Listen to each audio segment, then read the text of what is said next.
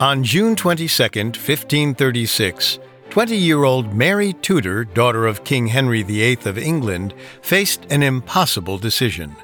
Before her was a legal document that demanded her signature, and if she didn't sign it, it meant almost certain death. But the terms of the document were practically impossible for her to reconcile with.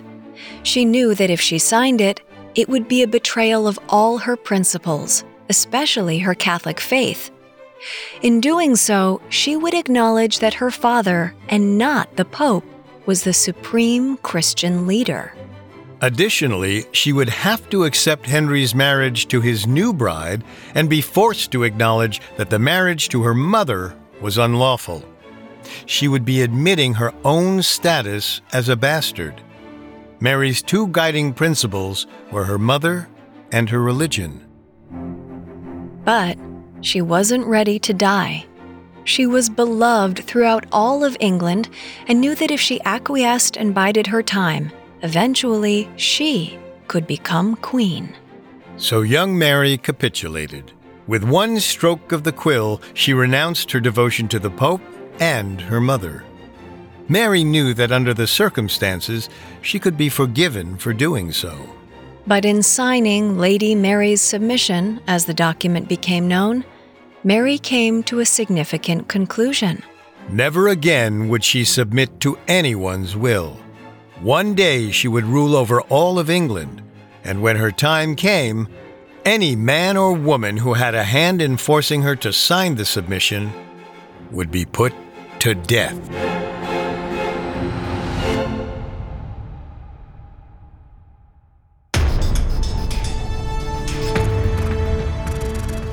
Welcome to Dictators, a Parcast original. I'm Richard. And I'm Kate. On this show, we're going deep into the minds of some of history's most hated despots.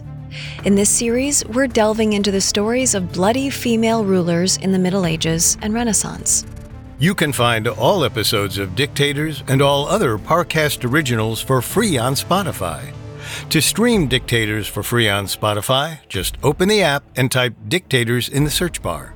Last week, we finished our look into Queen Isabella I of Castile and how she took a small kingdom of the Iberian Peninsula and turned it into a Spanish empire. This week, we'll turn to Isabella's granddaughter, Queen Mary I, who reigned as Queen of England from 1553 to 1558. In this episode, we'll cover Mary's childhood as she survived King Henry VIII's turbulent marriages. And we will explore the Catholic devotion that eventually put them at odds and threatened her life. Next week, we'll dive into the circumstances that finally led her to seize the crown. We'll also look at how she squandered her respect among the people by sentencing her enemies to death, giving her the nickname Bloody Mary. We have all that and more coming up. Stay with us. This episode is brought to you by Anytime Fitness. Forget dark alleys and cemeteries. For some, the gym is the scariest place of all, but it doesn't have to be. With a personalized plan and expert coaching, Anytime Fitness can help make the gym less frightening. Get more for your gym membership than machines. Get personalized support anytime, anywhere. Visit AnytimeFitness.com to try it for free today. Terms, conditions, and restrictions apply. See website for details. Life is a highway, and on it there will be many chicken sandwiches. But there's only one McCrispy. So go ahead and hit the turn signal if you know about this juicy gem of a detour. Some families were born into. Some families are made from the ones we meet along the way. Our families are built on love and traditions, the memories we share, and knowing that life is better because we're together. Pure Life, 100% pure quality water, refreshing every moment together.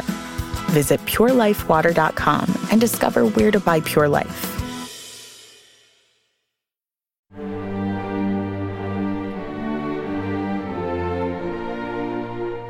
For most of her life, Mary Tudor lived in the shadow of her father, King Henry VIII, perhaps England's most famous royal monarch.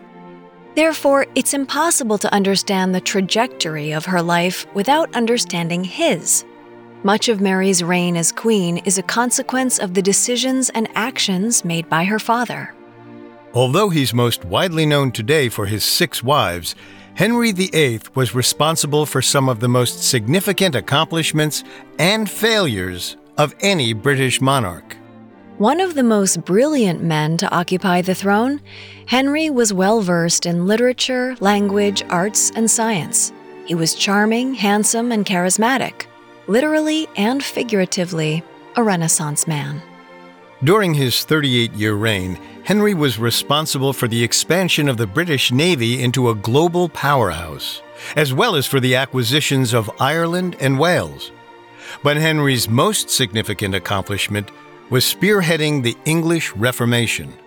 For over 1,000 years, Catholicism was the official religion throughout Europe. But in the early 1500s, Martin Luther, a former Catholic priest, had become disillusioned with various elements of Catholicism as dictated by the Pope in Rome. In particular, Luther loathed the selling of indulgences, a kind of absolution from sinning, and the superficiality of confession. As a result, Luther broke off from the church and created his own religious sect. He even translated the Bible into German. At that point, it had only been available in Latin. Luther's religious teachings spread like wildfire. But for the longest time, the fire failed to catch in England. Much of this had to do with the fact that King Henry VIII was such a staunch Catholic. However, Henry's and England's break from the Catholic Church would eventually occur. And it was within this period of upheaval that Mary Tudor, a devout Catholic herself, came of age.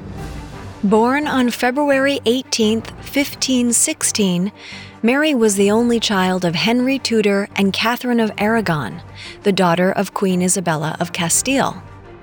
Mary wasn't their only child. However, she was the only child who managed to survive. 4 of Catherine's previous pregnancies resulted in stillbirths or death in early infancy. Therefore, Mary's birth and survival were considered nothing short of a miracle. However, Mary was a girl, and for the sake of succession, Henry needed a male heir. Nonetheless, Henry and Catherine showered Mary with affection and praise befitting a royal only child. And since both were highly educated, Mary's own studies became their first priority. A precocious child, Mary studied Latin, French, and Spanish. Mary's Latin was so good that Henry Parker, one of the most respected writers of the era, described her as so ripe in the Latin tongue that your grace could not only perfectly read, write, and construe Latin, but furthermore translate any hard thing of the Latin into our English tongue. But beyond her skills in language, Mary became an accomplished musician and dancer. Even as a young child, she was known for entertaining dignitaries by playing the virginals, a precursor to the harpsichord. She also displayed the poise and intelligence of a young woman well beyond her years. Mary's mother, Catherine, did everything in her power to make sure her daughter was raised as a smart, virtuous, independent, and Catholic young woman. She didn't want Mary to simply exist as a future bride to a potential king. Rather, she wanted to instill in her all the qualities and characteristics that would allow her to one day lead on her own. So from a young age, education and Catholicism were the 2 most important aspects of Mary's life. And since Henry was still a practicing Catholic, he wholeheartedly encouraged her piety. Yet despite his encouragement and praise, Mary was largely relegated to the background. Instead, like many royal women of the era, he considered Mary as a political pawn. From an early age, Henry looked to Mary as a means to solidify alliances. At only 2 years old, Mary was promised to the infant French Dauphin, or heir apparent to France. In fact, an entire ceremony was performed to mimic a royal wedding. Few 2-year-olds understand the significance or meaning of a wedding. And in this case, the ceremony was simply a pretense for establishing an alliance between England and France. But Mary wasn't like most 2-year-olds. In fact, during the ceremony, Mary inquired of the officiant, "Are you the Dauphin of France? If you are, I wish to kiss you." Unfortunately, the arrangement was nullified a few years later due to the constantly wavering relations with France. The entire process was a harbinger of future marriage arrangements, all of which fell apart eventually. Still, Mary enjoyed the pageantry of these events in which she sang and danced for her future suitors or their adult handlers. After one such gala, an envoy reported, "She promises to become a handsome lady, although it is difficult to form an idea of her beauty as she is still so small." The young Mary spent most of her time with her mother. When she wasn't studying with various tutors, the two went hunting, attended Mass, and even gambled, though by all accounts, she lost a lot more than she won.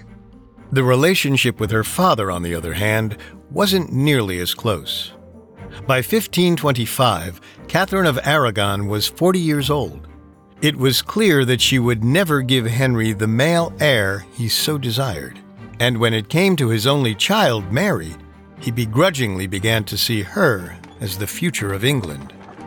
As a result, he decided to send 9-year-old Mary to the Welsh Marches to preside over the Council of Wales. Though the appointment was more ceremonial than official, it did serve to officially establish Mary's role as heir to the throne. For the next 3 years, Mary ceremonially presided over the Welsh court. It was here that she learned the basics of politics and government, only occasionally returning to London to visit her mother and father. But in 1528, 12-year-old Mary returned to London for good. However, by the time Mary arrived, the relationship between Henry and Catherine had deteriorated significantly, and the future of England hung in the balance. Though Henry and Catherine were famous for sustaining one of the happiest of all royal marriages, Henry was nonetheless a notorious womanizer.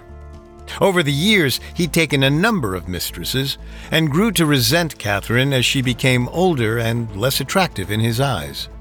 And with the lack of a male heir, that resentment intensified. Of course, that had more to do with him than her. With time against him, Henry began looking for ways to legally end his marriage and find a new wife who could give him the son he desperately wanted. Ever the philanderer, a young woman caught Henry's eye in the mid-1520s. But unlike previous mistresses, this lady refused to submit to Henry's sexual demands. That is, unless they were married. So Henry's mission was clear: divorce Catherine of Aragon and marry the beautiful and effervescent Anne Boleyn.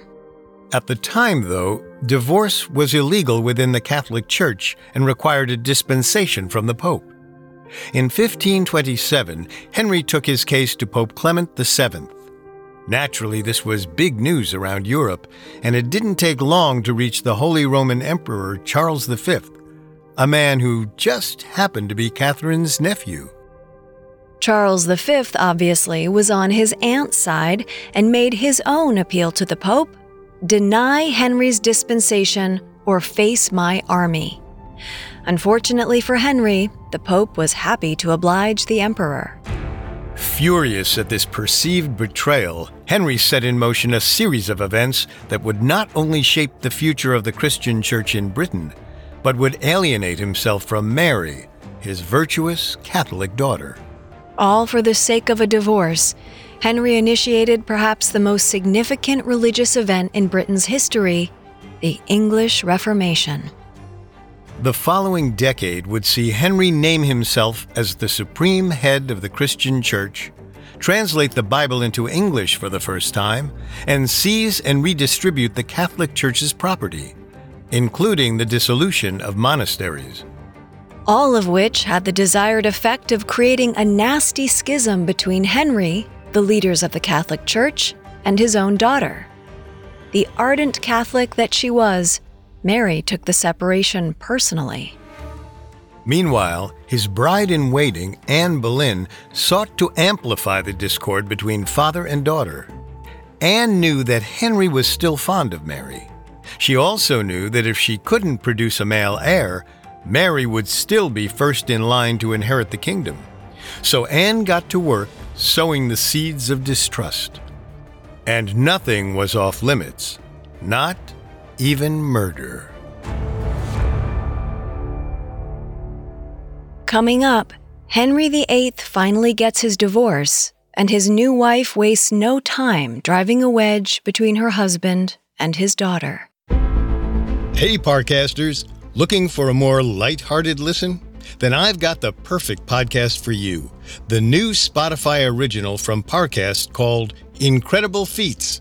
Hosted by comedian and podcaster Dan Cummins, Incredible Feats is a daily show spotlighting true accounts of mind-blowing physical strength, mental focus, and bizarre behavior. Join Dan every weekday as he goes behind the scenes and into the achievements of everyone from freedivers and body modifiers to ultramarathoners and moms. Incredible Feats is offbeat entertainment that's sometimes weird, sometimes wonderful, and always surprising. Search Incredible Feats and follow free on Spotify or wherever you get your podcasts. This episode is brought to you by Anytime Fitness. Forget dark alleys and cemeteries. For some, the gym is the scariest place of all, but it doesn't have to be. With a personalized plan and expert coaching, Anytime Fitness can help make the gym less frightening. Get more for your gym membership than machines. Get personalized support anytime, anywhere. Visit AnytimeFitness.com to try it for free today. Terms, conditions, and restrictions apply. See website for details. Now back to the story.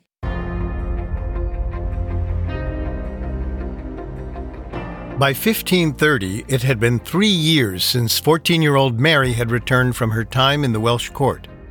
The English Reformation was underway, and her parents' marriage was rapidly on the decline. Back in London, Mary continued her educational and religious pursuits and spent most of her time in the company of her mother, Catherine of Aragon.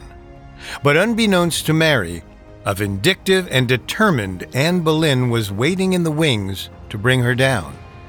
39-year-old Henry's affections for the 20-something Anne Boleyn were no secret in the royal court, and as the royal marriage deteriorated, Anne became increasingly bold in her speech and actions, especially concerning Henry's wife and daughter.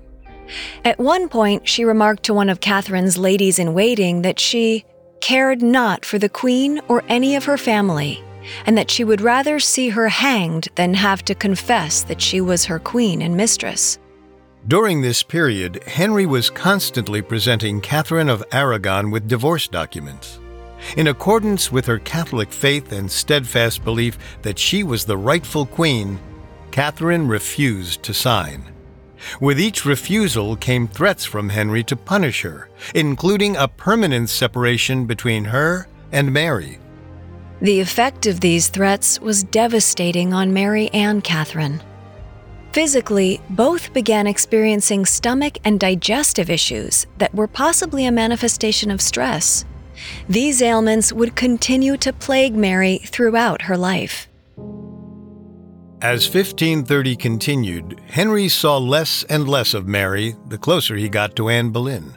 Not only did Anne drive a wedge between Henry and Mary, but she also managed to divide Mary and her mother. During that summer, Henry and Anne Boleyn took an extended trip together.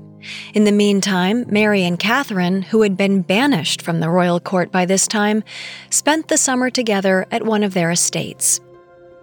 However, when Henry and Anne returned from their vacation, Henry issued an ultimatum. If Catherine still refused to sign the divorce papers, he would order Mary to a nearby outpost to resume her studies. This would essentially make the separation between Mary and Catherine permanent. Although it broke her heart to do so, Catherine refused to acquiesce to her husband's demands. Henry made good on his threat. Mary never saw her mother again. In 1532, Henry's quest for religious and royal omnipotence took a giant leap forward. Henry not only awarded Anne Boleyn a royal title and property, but he forced the English clergy to acknowledge him as their lord and commander. This meant that if any decision were to be made concerning the growing Church of England, Henry would have the final say, even when it came to his divorce. As for their personal lives, 1532 was also a big year for Henry and Anne. Though they still weren't officially married, by December the two finally consummated their relationship. By Christmas time, Anne was pregnant, which meant Henry's divorce situation needed to be expedited. On January 25th, the two were finally, albeit secretly, married. The ceremony was officiated by Archbishop Thomas Cranmer, one of Henry's most trusted advisors and senior figures among the British clergy. Cranmer had been instrumental in convincing Henry to separate from the Catholic Church and to pursue his marriage to Anne Boleyn, and he soon proved just as instrumental in attempting to revoke all of Mary and Catherine's royal privileges. On May 23rd, Cranmer made the official announcement that Henry and Anne were married and declared the king's marriage to Catherine of Aragon invalid. To celebrate the occasion, a visibly pregnant Anne Boleyn rode through the city en route to her coronation ceremony. But as she made her way through the streets of London, Anne was met with shouts and jeers. Not a single spectator shouted, "God save the Queen," as was customary for such an occasion. It was proof to Anne that Catherine remained immensely popular with the British public, despite her divorce and demotion. In fact, Catherine was ordered to surrender her title, her coat of arms was removed from Westminster Hall, and she was unable to leave her remote estate without Henry's permission. Worst of all, Henry banned all forms of contact between Catherine and Mary. Although it pained 16-year-old Mary tremendously, she never let her father know. In fact, she attempted to trick him into thinking that she remained loyal to him. Instead of disparaging her father or his new bride, Mary praised them both. Her plan seemed to work. Henry commended his daughter's wisdom and prudence. For the time being, it appeared that Mary would remain princess. For Anne Boleyn, this arrangement was unacceptable. She resented Mary's popularity with her father and the English public. She was even heard to remark, "I would have the princess for the lady's maid, but that is only to make her eat humble pie, or to marry her to some varlet, which would be an irreparable injury." Anne also believed that her forthcoming, undoubtedly male child was going to usurp Mary as the king's heir. Unfortunately, when the baby was delivered on September 7, 1533, Anne gave birth to a girl, Elizabeth. When news of the child's gender spread across Europe, many felt it was Henry's punishment for betraying Catherine and the Catholic Church. Baby Elizabeth even received a disparaging nickname, the concubine's little bastard. Blinded by rage and a perceived betrayal on the part of Anne's womb, Henry irrationally took his rage out on Mary. Like her mother before her, Mary was stripped of her royal title and banished to an estate where she would essentially act as a servant to her new stepmother. That is, unless Mary agreed to sign an official title acknowledging her demotion. If Henry couldn't control the sex of his children, he could at least try to control their status. But just like her mother, Mary stuck to her principles and refused. And with each refusal, she received additional punishments, whether it be confiscation of her jewelry or whatever scant privileges she still possessed. The great irony behind all of these punishments was that Mary's defiance actually earned Henry's respect. After one visit to her new estate and yet another one of Mary's refusals to reject her royal title, his emotions got the best of him. As Henry was departing, he caught a glimpse of his 17-year-old daughter on the terrace, bending her knees in deference to her father. Henry bowed and touched his cap in return. As he rode away, tears of pride filled his eyes. When Anne Boleyn heard about the gesture of paternal love, she redoubled her efforts to get rid of Mary once and for all. Anne attempted to convince Henry to prosecute Mary and Catherine for breaking the increasingly strict anti-Catholic edicts that were being enacted across England. She pleaded with Henry that the Queen and Princess deserved death more than all those who have been executed, and that they were the cause of all. But Anne Boleyn wouldn't need Henry or anyone else to execute Catherine. In January 1536, she suddenly died of a stomach ailment, one of the many health problems that had plagued her since Anne entered her life. Naturally, the 19-year-old Mary was inconsolable. Her hero, the woman responsible for her education and upbringing, was gone. And despite the widespread love Mary still received across England, without her most steadfast ally, she was now virtually alone. And yet, the tide suddenly began to swing back in Mary's favor. In early 1536, Anne was a few months pregnant. However, on the day of Catherine's burial, the child, a son, was delivered stillborn. The perfectly healthy Anne blamed it on a different royal medical emergency. 4 days earlier, Henry VIII had been badly injured in a jousting accident. Many in the court, including Anne, attributed the stillbirth to her stress and worry for her husband's health. Unfortunately, Henry demonstrated zero empathy for his wife. In fact, due to frustrations with not having a son, Henry decided that Anne Boleyn wasn't the right woman to be his wife. It was time to find a new bride, and ever the Lothario, he already had one in his sights. Jane Seymour was a lady of the royal court known for her beauty and charm, as well as her sympathy toward Mary. Henry attempted to woo Seymour with lavish gifts, but just like Anne Boleyn, she refused his advances unless the two were married. So Henry got to work on one of his capricious and enormously misguided plans. To get Anne out of the way, Henry accused her of conducting affairs with other members of the king's chamber. All suspects were arrested and sent to the Tower of London. The absurd charges labeled Anne as an accursed and poisoning whore.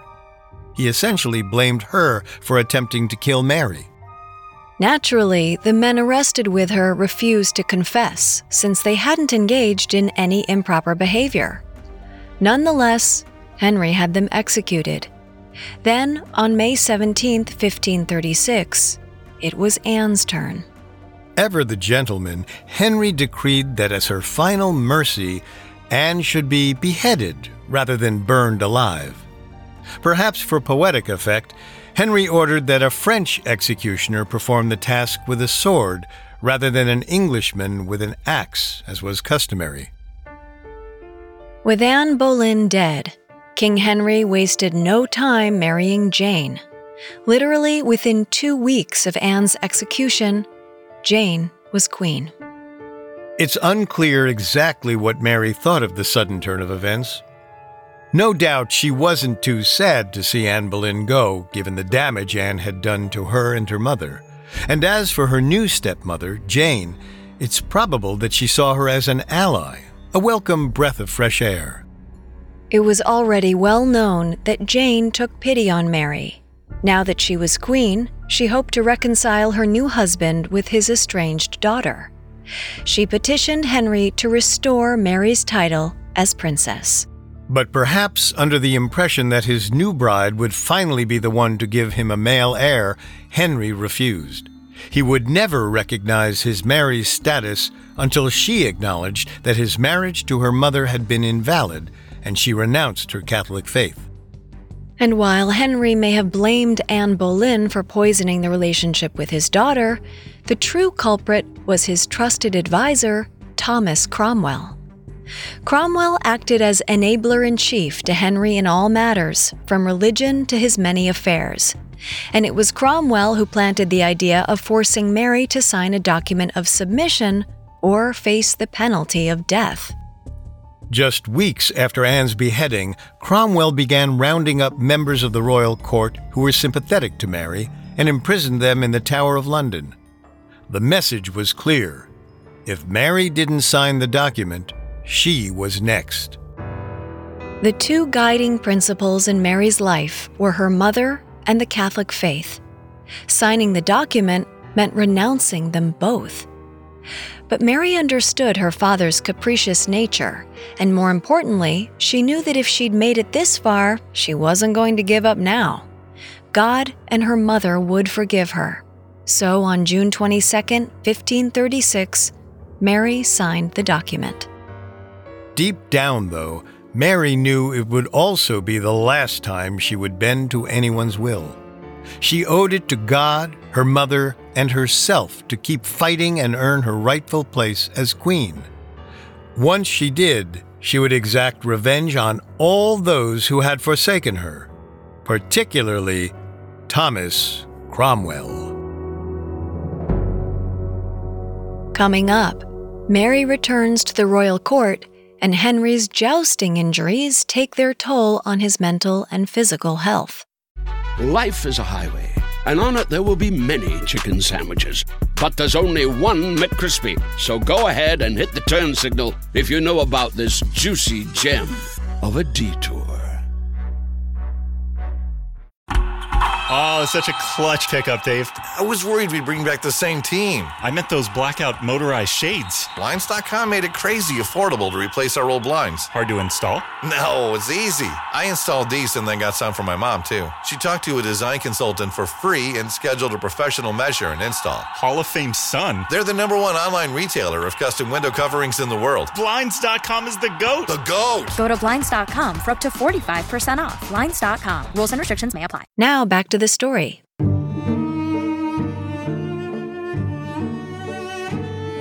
On June 22, 1536, Mary signed the document of submission. Though it meant renouncing her two most steadfast personal convictions, the 20-year-old princess was now back in her father's good graces. And more than that, in her new stepmother, Jane Seymour, Mary found a champion and a confidant, something she'd been sorely lacking since the death of her mother. Yet Mary was still not reinstated as Henry's rightful heir. Instead, a new decree was signed, conferring succession to any children born by Jane Seymour. And on October 12, 1537, Henry finally got his son, Edward. Henry couldn't have been happier. And although Mary and Elizabeth were technically not among the line of succession, spirits were high among the whole family, and reconciliation was in the air. But the happiness would be short-lived. 2 weeks later, Jane Seymour died of complications from childbirth. Though the infant Edward and 4-year-old Elizabeth had no shortage of servants and handlers, it was Mary who devoted much of her time caring for them. In the meantime, the aging Henry hoped to find a new wife before it was too late. And for wife number 4, he looked outside the English court. Anne of Cleves was the sister of the Protestant leader of Germany. Unfortunately, Henry agreed to the marriage before ever seeing her, and in January 1540, after meeting her for the first time in person, he was none too pleased. In fact, Henry complained incessantly about how ugly and repulsive she was to him. Nonetheless, the two were married. According to Henry, the wedding night was not one to remember. When asked about it, Henry replied, "I liked her before not well, but now I like her much worse. For I have felt her belly and her breasts, and when I felt them, I had neither will nor courage to proceed any further in matters." But after 6 months of marriage, Henry was able to get an annulment. He was back on the market. But not for very long. On July 28, 1540, the 49-year-old king married 19-year-old Catherine Howard. Howard was an immediate hit in the royal court. The new queen was 5 years younger than Mary and a cousin of Anne Boleyn. Nonetheless, Mary and Catherine remained cordial. Unfortunately, the same couldn't be said for the bride and groom. Shortly after their marriage, Henry learned that Catherine Howard had carried on several relationships with men of the court prior to their union. Offended and jealous, Henry had the marriage annulled on the grounds of adultery. And in early February 1542, after a sham trial, Catherine Howard was beheaded for treason. Once again, Henry wasted no time finding a new wife, and the sixth time was the charm. On July 12, 1543, he married Catherine Parr, who was no stranger to marriages either, this being her third. The union was a happy one, even for Mary. In fact, the next 4 years would be among the most stable of Mary's life, and Catherine Parr ended up being almost a surrogate mother. Parr even encouraged Mary to translate Erasmus's paraphrases on the 4 Gospels from Latin to English. During this time, Henry was either away or engaged in relatively small-scale battles. As such, he left much of the local governance to Catherine Parr, who shared those responsibilities with Mary and encouraged her insight and participation. Though this period ranked among the happiest of Henry's life, it also marked the most rapid decline of his health. Knowing he wasn't long for this earth, in 1546, he updated his will to include Mary and Elizabeth as his rightful heirs.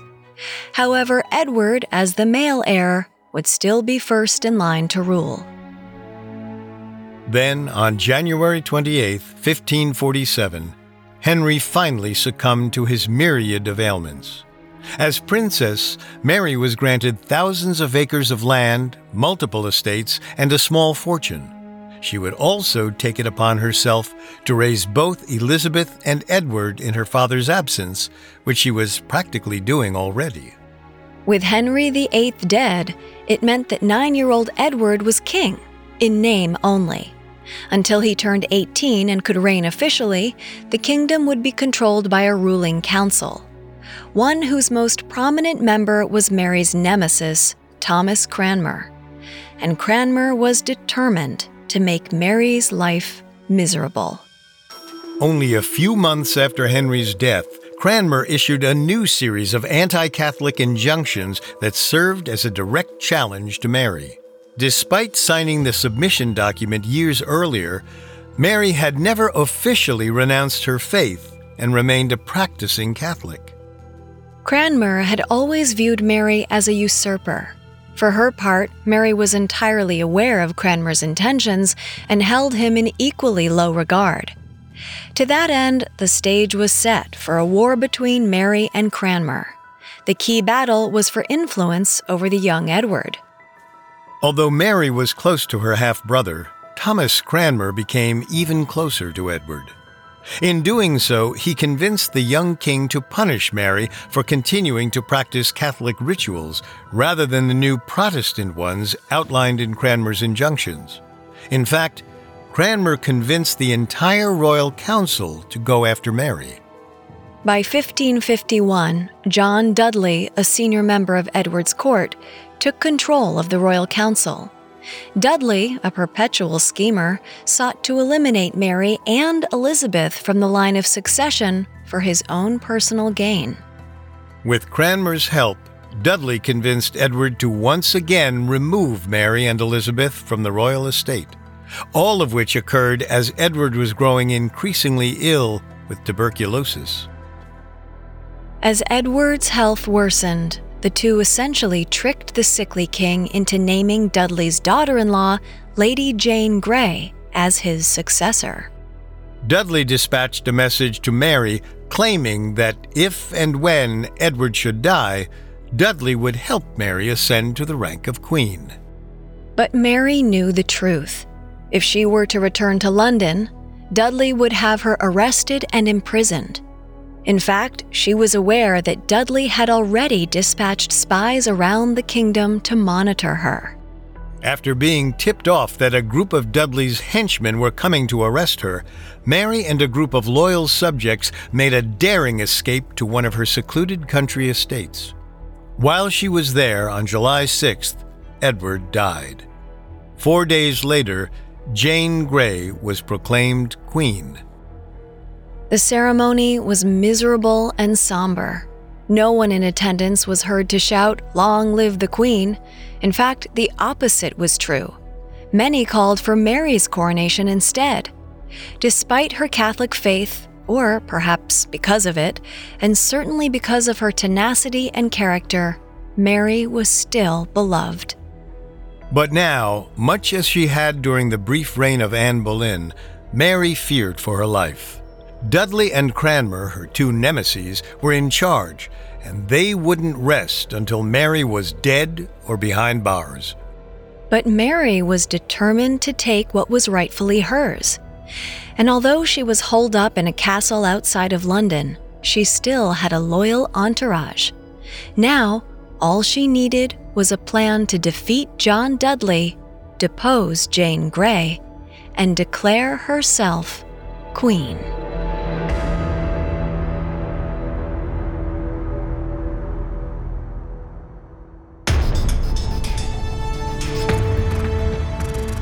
Thanks for listening to Dictators.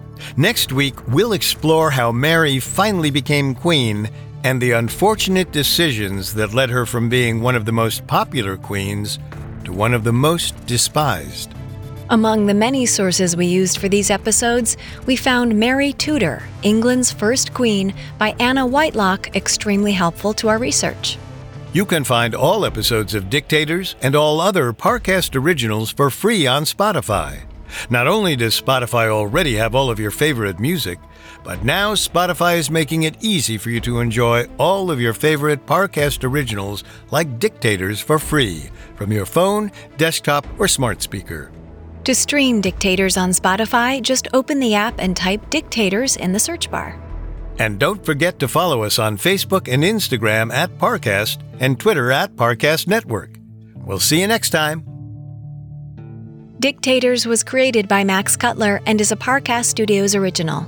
It is executive produced by Max Cutler. Sound designed by Anthony Valsic, with production assistance by Ron Shapiro, Carly Madden, and Travis Clark.